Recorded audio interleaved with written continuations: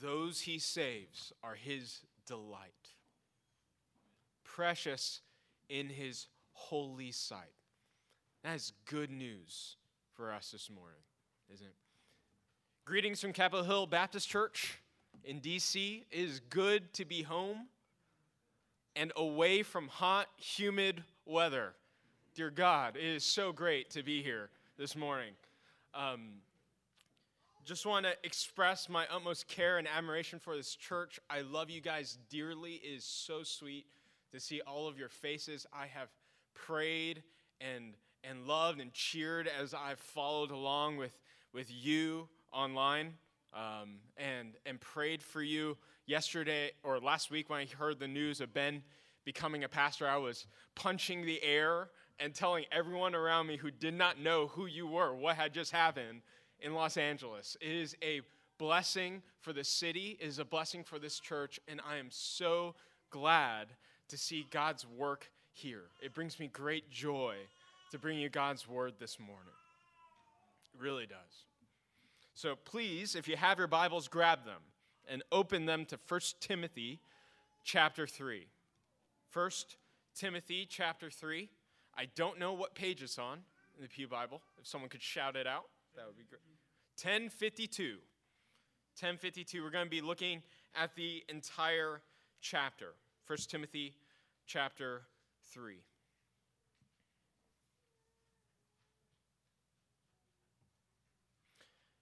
And it says this. The saying is trustworthy. If anyone aspires to be an overseer, he desires a noble work.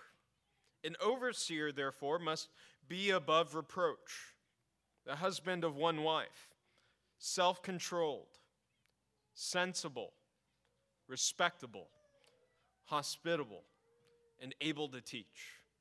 Not an excessive drinker, not a bully, but gentle, not quarrelsome, not greedy. He must have his own household competently, or he must manage his own household competently and have his children under control with all dignity. If anyone does not know how to manage his own household, how will he take care of God's church? He must not be a new convert, or he might become conceited and incur the same condemnation as the devil. Furthermore, he must have a good reputation among outsiders, so that he does not fall into disgrace and the devil's trap. Deacons, likewise, should be worthy of respect, not hypocritical, not drinking a lot of wine, not greedy for money, holding the mystery of the faith with a clear conscience.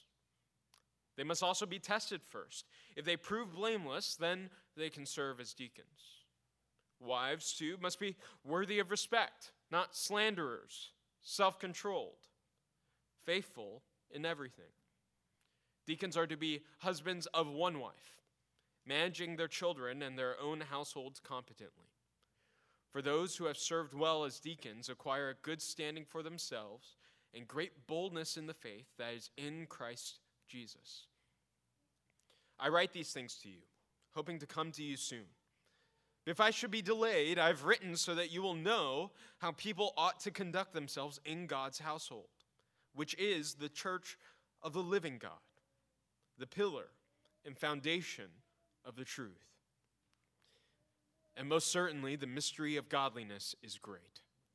He was manifested in the flesh, vindicated in the Spirit, seen by angels, preached among the nations, believed on in the world, taken up in glory. God, we can't understand this word without your help. Our ears would be closed. Our eyes would be blind. Our hearts would be hardened if you don't work in us. So we ask that you would empower us with your Holy Spirit to understand your word. Help us to heed your words this morning. In Jesus' name, amen. Well, it was a hot, humid night in Queens, New York. A group of young adults from North Shore Baptist Church, which we just prayed for earlier, lined up facing each other on the field. Ed, the senior pastor, clutched the football and yelled, C-35, Alpha Bravo, rocket ball. And Logan Howard knew exactly what to do. He bolted forward, ran 20 steps, and darted right. Ed hurls the football. Logan extends his hands, catches the ball, and sprints down the field full speed. And that was the game Rocketball. And some of you, who know me well, are utterly bewildered as to why I would open a sermon with a sports illustration. Well, this one might be my favorite, because Rocketball is an utterly meaningless game. There are no rules. There are no points. There is no teams. It is utterly meaningless. The game was invented for the sole purpose of fooling an unsuspecting newcomer into giving his pointless game his all. And so Logan sprinted down the field. See, Logan Howard knew exactly what he needed to do. He was told, run 20 steps forward, dart right, catch the ball, run down the field. He knew exactly what to do. He had no idea why he was doing it. This passage would be simple to preach as a what sermon? And it primarily is a what sermon. The passage doesn't have a ton of commands. It doesn't give a ton of things for us to do. It tells us things that we ought to know. If I just spent my time explaining the what of this passage, I would walk through the passage, have a 15-point sermon, walk through the qualifications of church leaders, of pastors first, then deacons, and then I would pray. And that would be a fine sermon to preach. But a more difficult task than just saying what church leaders ought to be is understanding why we ought to have godly church leaders. So you can know exactly what to do and not understand why you ought to do it. You can know exactly what to do and not know why you ought to do it. So here's going to be the main idea of this sermon this morning. Know what to do. Have godly leaders. Know what to do. Have godly leaders. And what I'm going to do in the beginning of the sermon is I'm going to give 2 reasons why you should have godly leaders. And then I'll give 3 qualities of what to look for in godly leaders. 3 qualities of what to look for. So first 2 reasons why, then 3 attributes of church leaders. The first 2 qualities are going to be exclusively for pastors, and then the last one is going to be for both deacons and pastors. So let's begin with the why. Why should you have godly church leaders? Reason number 1, because the church is God's house. Because the church is God's house. Look at verses 14 to 15 with me. I write these things to you, hoping to come to you soon. But if I should be delayed, I've written so that you will know how people ought to conduct themselves in God's household, which is the church of the living God, the pillar and the foundation of the truth. So that people would know how they ought to conduct themselves in God's household. Paul's writing this letter to the Ephesians, to Timothy, who's pastoring this church in Ephesus, so that they understand how they ought to conduct themselves in God's house. So why should you care about what kind of leaders you appoint? Because this house belongs to God. And with God's house, you have God's rules. God's house, God's rules. Christians aren't motivated by our own preferences, but by our stewardship. If you want to be a church who serves the Lord well, you have to recognize firstly that this church doesn't belong to you. This kingdom isn't yours. It belongs to God. And God has entrusted us as Christians to care for his church, which means that we are ultimately accountable to him. And that means that what we do in God's house matters. What we do in God's house matters because God matters. If it's his house, then he gets to have his rules. Reason number 2. Because the church is the pillar and the foundation of the truth. Because the church is the pillar and the foundation of the truth. The church is the foundation of truth and the pillar of truth. Paul is giving 2 functions here. It's the foundation of truth because the church is where we believe the truth. We defend the truth. The church is where people believe the Bible, where we defend the Bible. And it's the pillar of truth because the church is where we exalt the truth. Think about what a pillar does. It supports and pedestals something of value. See, the church isn't just a gathering place. Isn't just a building. It isn't merely a group of people that are gathering together to see one another every single Sunday. The church is the visible display of God's glory.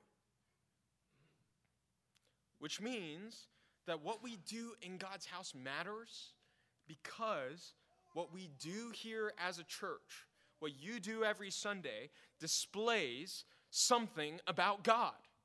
It communicates to the city of Bellflower something about God. Communicates to visitors that are here this morning something about God. What you do displays what you believe. What you do displays what you believe, which means that bad conduct broadcasts a bad God. Amen. Bad conduct broadcasts a bad God. But a church with godly conduct, a church that obeys the word, a church that seeks to honor God is like a lighthouse. That beams God's glory into the stormy, destitute darkness of this world, which means that we ought to care about obeying what God says. Which is why we care about obeying the Bible. So those are 2 reasons why we ought to care about what the Bible is telling us to do in this passage, about having godly leaders. Here's the what. Have godly church leaders. Read with me from verse 1. The saying is trustworthy. If anyone aspires to be an overseer, he desires a noble work. The oversight of the church, the watching over the church, is a noble work. Overseer here referring to pastor. It's an honorable work. And of course it's a noble work. Because it's God's work. It's God's work. God is the one who is raising up these overseers. God is the one who is entrusting them to care for his flock. And so, of course, it ought to be a noble work because God is majestic and noble. Which means that his under-shepherds, his pastors, ought to also be characterized by nobility. Not by a purple robe, but draped in godliness. Amen.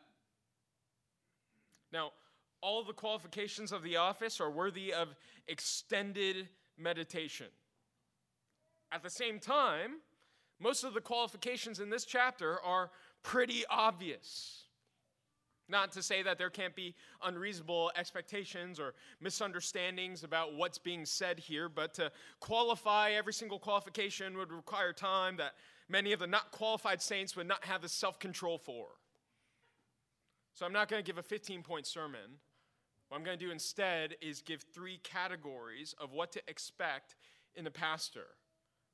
And the last category applying to both pastors and deacons or deaconesses. So the 3 categories I'm going to give are firstly choice. Secondly, competence.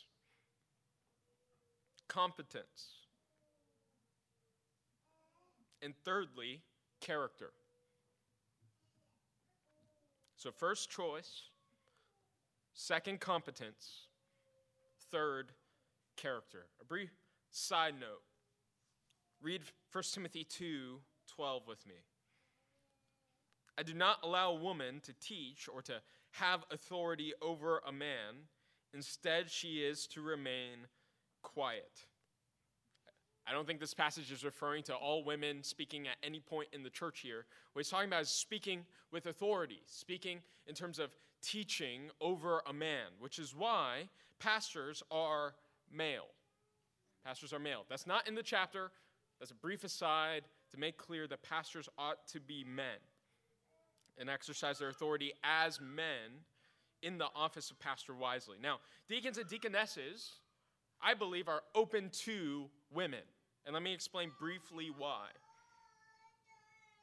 First reason is because in verse 11, when you look at wives, that word could also be understood to be women in the Greek. And it would be an odd thing, I think, for Paul to explain the qualifications of a deacon's wife, but not give any qualifications for an elder's wife. Right? So the likelihood of these two offices being the same in terms of what Paul's talking about is there. Secondly, you can also see that Phoebe in Romans 16, when Paul is writing to the church in Rome, is referred to using the same word as deacon. So it's likely that in Romans 16, when Paul is writing to the church in Rome, that Phoebe, a member of the church there, is serving as a deaconess. Right? So that's a brief aside in terms of the role of women in these offices. Right? So the office of pastor is for men. The office of deacon can be for both men and women. That's a brief side note. Thank you for coming to my TED Talk. Here's point number 1. Choice. Choice. Read verse 1 with me. This saying is trustworthy. If anyone aspires to be an overseer, he desires a noble work. Notice that in this verse it says that he aspires. In other words, if someone should be a pastor, he should want the office. Not because he was coerced or forced to serve, but because he wants it. Now, let me be clear, a desire alone does not qualify a man to be a pastor. There are plenty of men in this world that might desire to be a pastor that you should not recognize to be pastors because God has not called them. A desire alone does not qualify a man to be a pastor, but never less than a desire. It is a bad idea to make a man a pastor if he doesn't want to. Now, at the very least, a man might need to just grow in his understanding of the office, or might want to dedicate his time to other things, like a unique season of life in his family, or a unique opportunity to do ministry in other ways. But at worst, if you appoint a man to be a pastor who does not want the office, you might wreak havoc in your church. Think about this. Would you want a heart surgeon to operate on you who didn't want the job? Would you want a doctor to care for your soul who didn't want the job?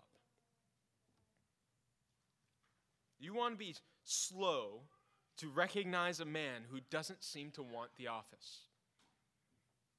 You want to be slow to recognize a man who doesn't want the office. On the other hand, church, this also means that you don't resent a man if he wants to be a pastor.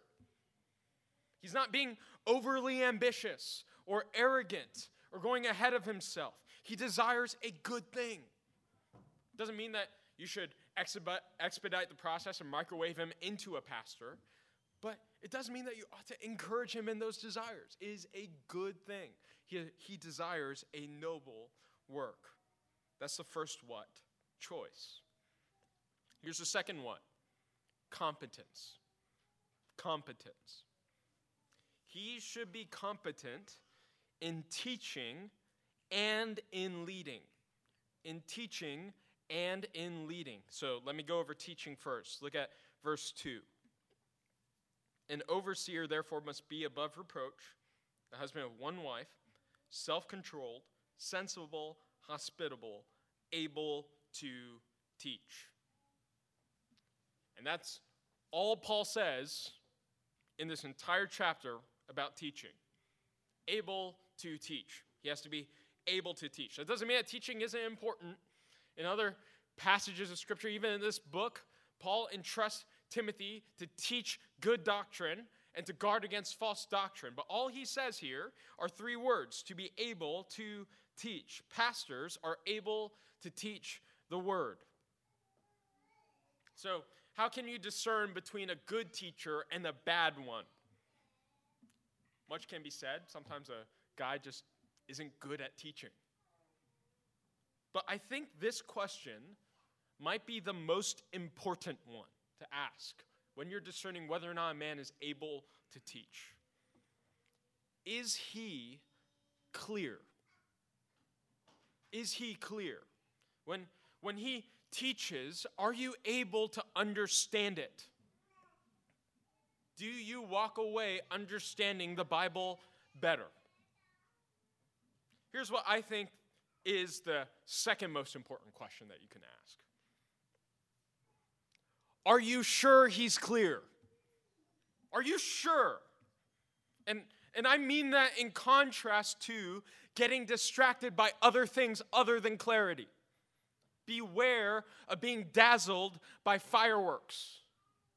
The men who are uber charismatic, the ones who glimmer but then fizzle out.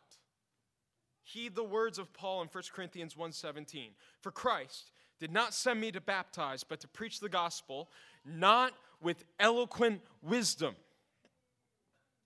so that the cross of Christ will not be emptied of its effect.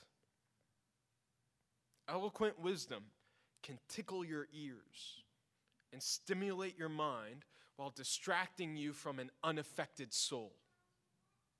Say again. Eloquent wisdom can tickle your ears and stimulate your mind while distracting you from an unaffected soul.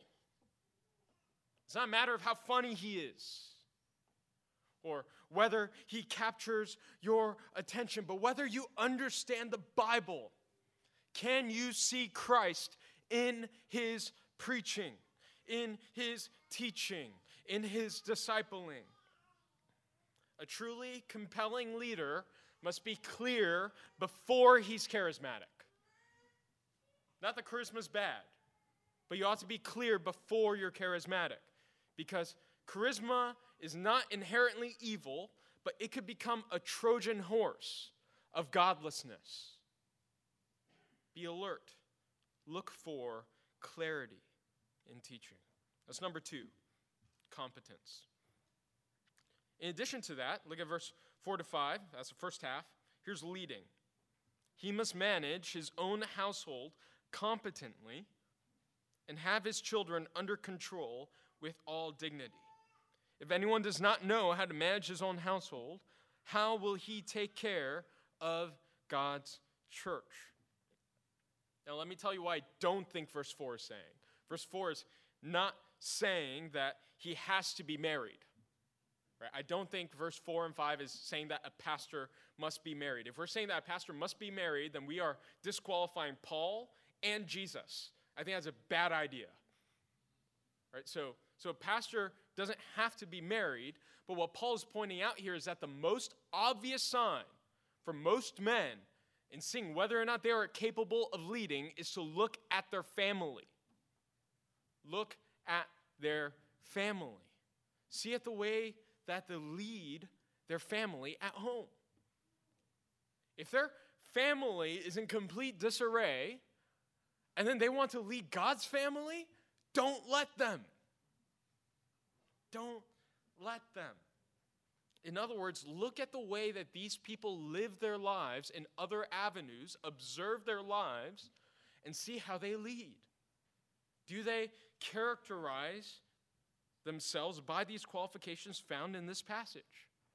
Do they care for others? Do they manage things well when they're given responsibility? If they do, they might make a great pastor. But if they don't be fooled. Don't make that guy a pastor. So he needs to be able to lead. So that's number 2 in terms of competence. He's supposed to be competent in teaching, and he's supposed to be competent in leading. Here's a third thing. Character. And we're going to camp out here. Character. What might be most striking about this passage is how little time Paul gives to choice or competence. How little time Paul gives to choice or competence. Out of 15 qualifications that Paul lists out here for pastors, only 3 of them pertain to choice or competence, and 12 pertain to a man's character. 12 pertain to a man's character. Why would Paul spend so much time on the character of a man? In fact, when you look at the qualifications of deacon and elder, both of them are primarily about character, which means that we ought to pay extra attention to character. Listen to me very carefully. A church member might not imitate a pastor's desire to teach. Right? So you could sit under the preaching ministry of PJ for decades and not absorb his ability to teach. A church member might not imitate or absorb a pastor's desire to be a pastor. Right? If you sit under the preaching of a godly man, that doesn't make you want to become a pastor all of a sudden, even though the Lord may work in you in that way as you grow in your understanding of what a pastor is. But a church will, underlining will, adopt its leader's character.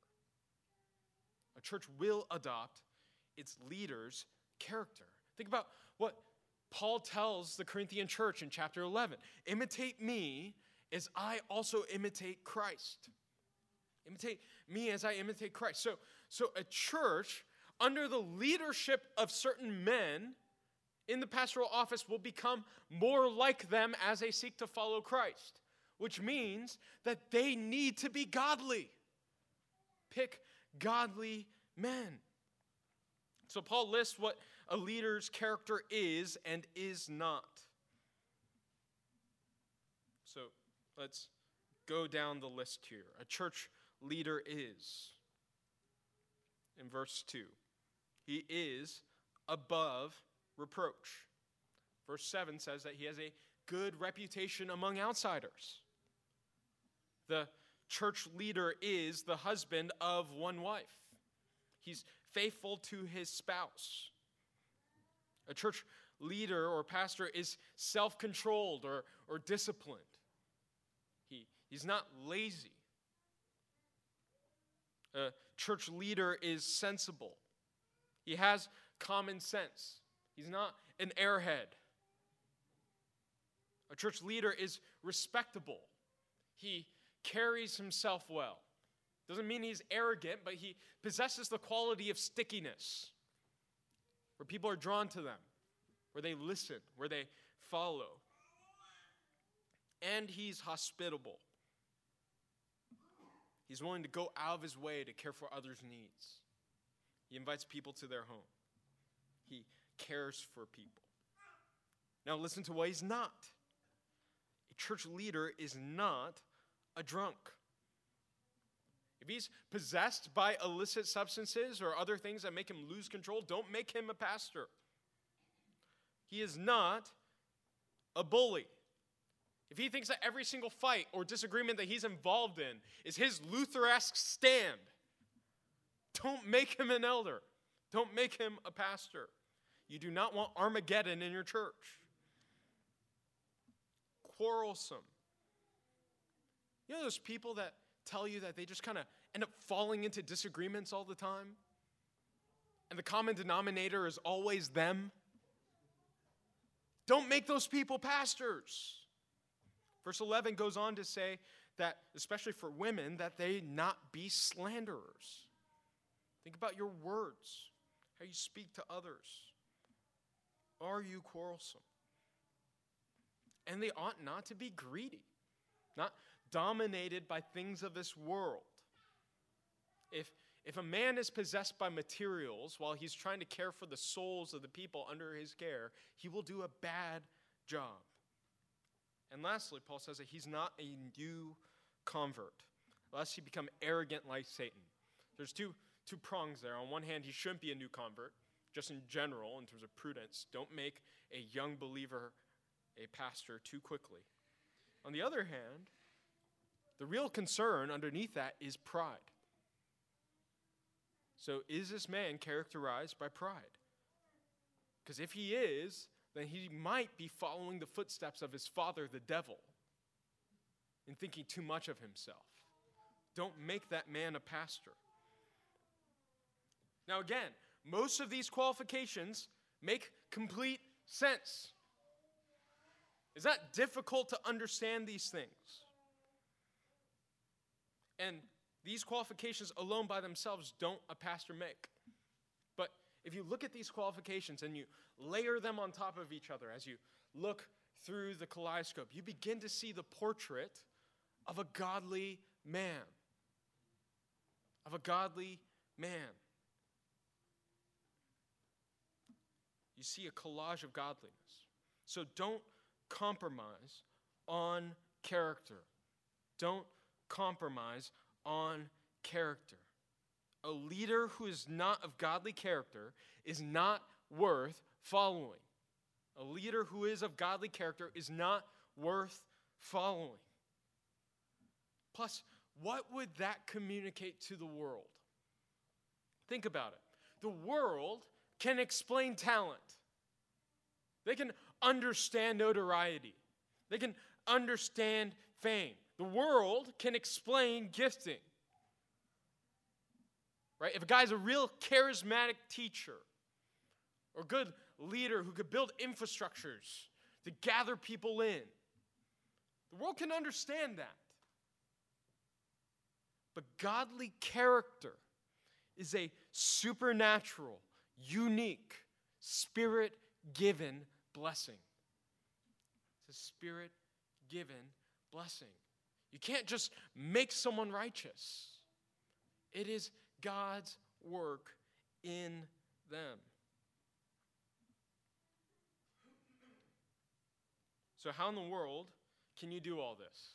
Some of you might be re-questioning your vote last week. I'm not telling you to do that. Ben's a godly man. PJ is a godly man. But how in the world are we supposed to expect this of them? I mean, there are men in this room that desire to be pastors. How in the world can you meet these qualifications? How can any of us do this work that Paul entrusts Timothy with, that Jesus entrusts his church with? How can we do all of these things? And the answer is, you can't. You can't. And you can. You can't, and you can. You can't because you are sinful. You are broken. You are imperfect, ungodly, wicked, and vile. If you were to stand before God and go down this list, it would be failure after failure after failure. For God, who can stand? One man. His name is Jesus. Look at the attributes that Paul lists again. Look down at verses 1 to 13. Who does this remind you of?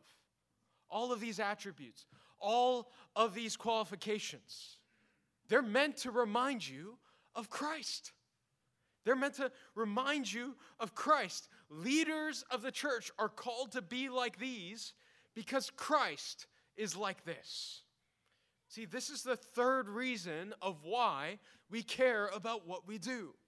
Reason number 3, because our godly obedience reveals Jesus. Because our godly obedience reveals Jesus. Look at verse 16. And most certainly, the mystery of godliness is great. He was manifested in the flesh, vindicated in the Spirit, seen by angels, preached among the nations, believed on in the world, and taken up in glory. This great mystery is Jesus.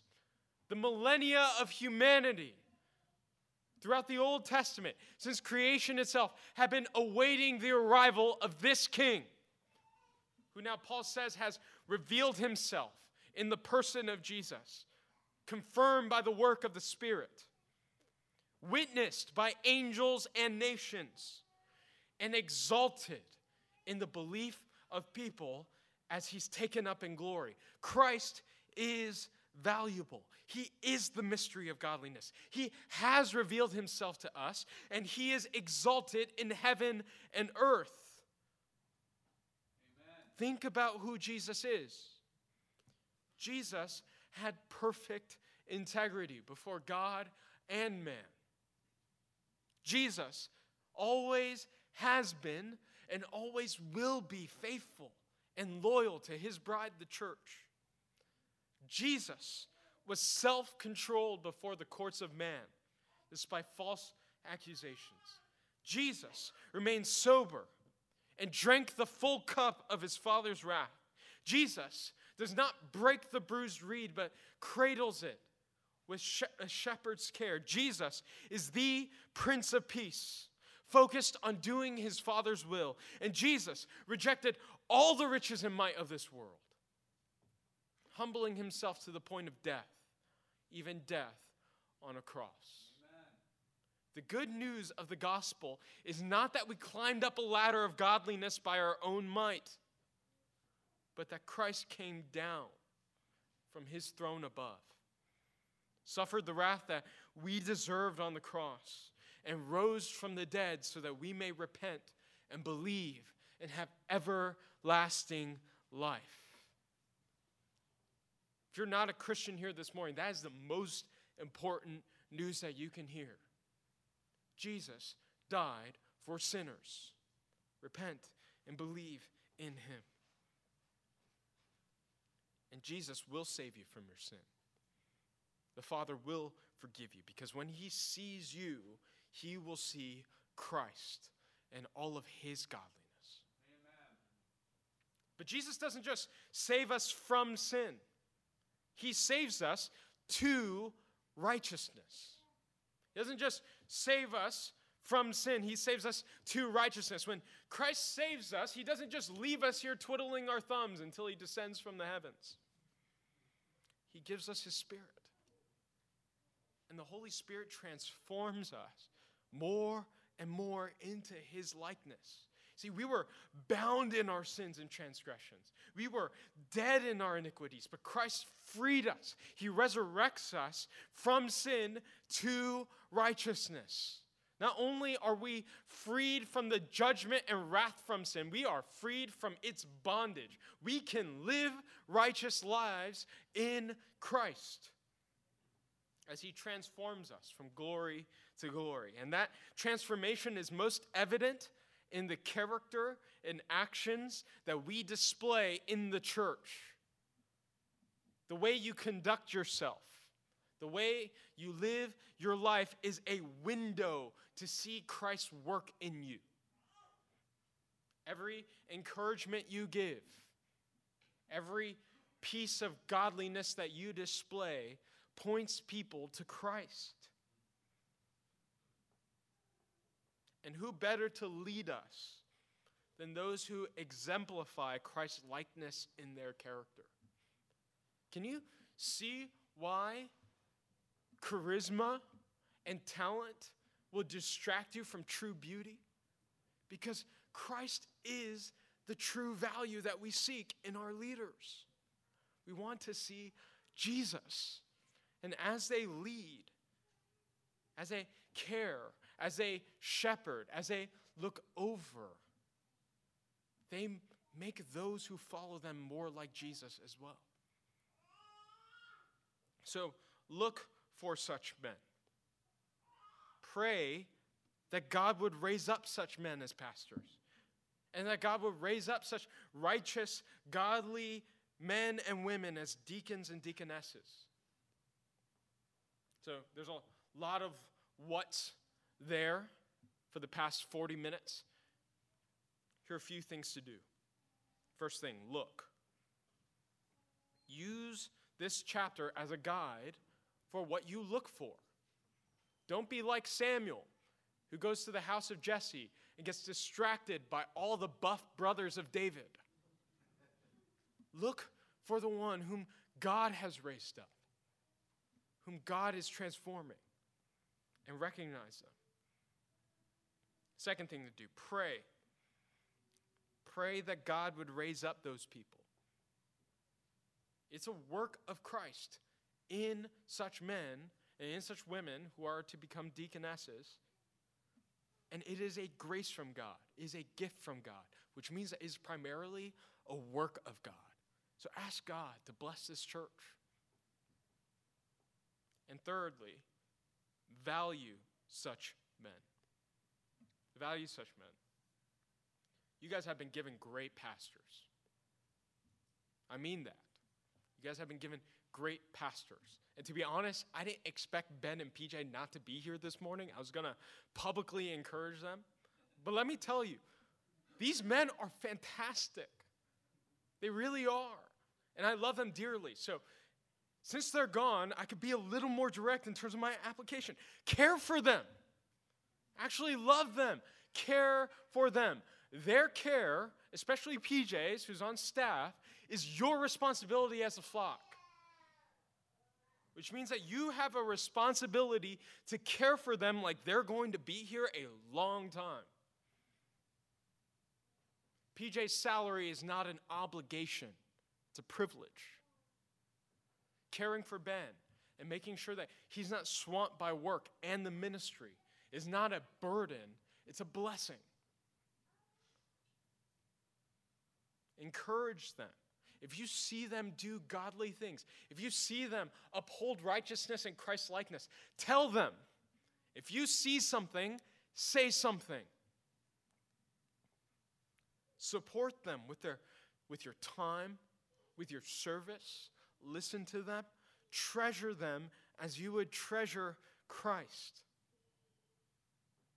Hebrews 13:17 says that you are to joyfully submit to them because they keep watch over your souls. And I'm confident that they will do rightly by you. That they will stand before God confident in their shepherding of you. They are going to do a good job. You guys are blessed. Last Sunday might be one of the most important Sundays in Bethany Baptist Church's history. For your godliness, for the health of this church, is an amazing gift from the Lord. So don't take it for granted. Love these men. Care for these men. I'll close with this account from Don Carson. He writes an account of his father in a book called The Memoirs of an Ordinary Pastor. And he writes this. Tom Carson never rose very far in denominational structures, but hundreds of people in his area and beyond testified how much he loved them. He never wrote a book, but he loved the book. He was never wealthy or powerful, but he kept growing as a Christian.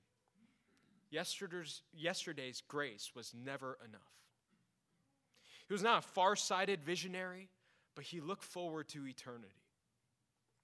He was not a gifted administrator, but there is no text that says, "By this all men shall know that you are my disciples if you are good administrators." His journals have many, many entries bathed in tears of contrition. But his children and grandchildren remember his laughter. Only rarely did he break through his pattern of reserve and speak deeply and intimately with his children, but he modeled Christian virtues to them. He much preferred to avoid controversy than to stir things up, but in his own commitments to historic confessionalism, he was unyielding. And in ethics, he was a man of principle. He was not very good at putting people down, except on prayer lists. And when he died, there was no crowd around the hospital, no editorial comments in the papers, no announcements on television, no mention in Parliament, no attention paid by the nation. In his hospital room, there was no one by his bedside. There was only the quiet hiss of oxygen, vainly venting, because he had stopped breathing and would never need it again. But on the other side, all the trumpets sounded. Tom won entrance to the only throne room that matters, not because he was a good man or a great man. He was, after all, a most ordinary pastor, but because he was a forgiven man. And he heard the voice of him who he longed to hear saying, "Well done, good and faithful servant. Enter into the joy of your Lord." Let's pray.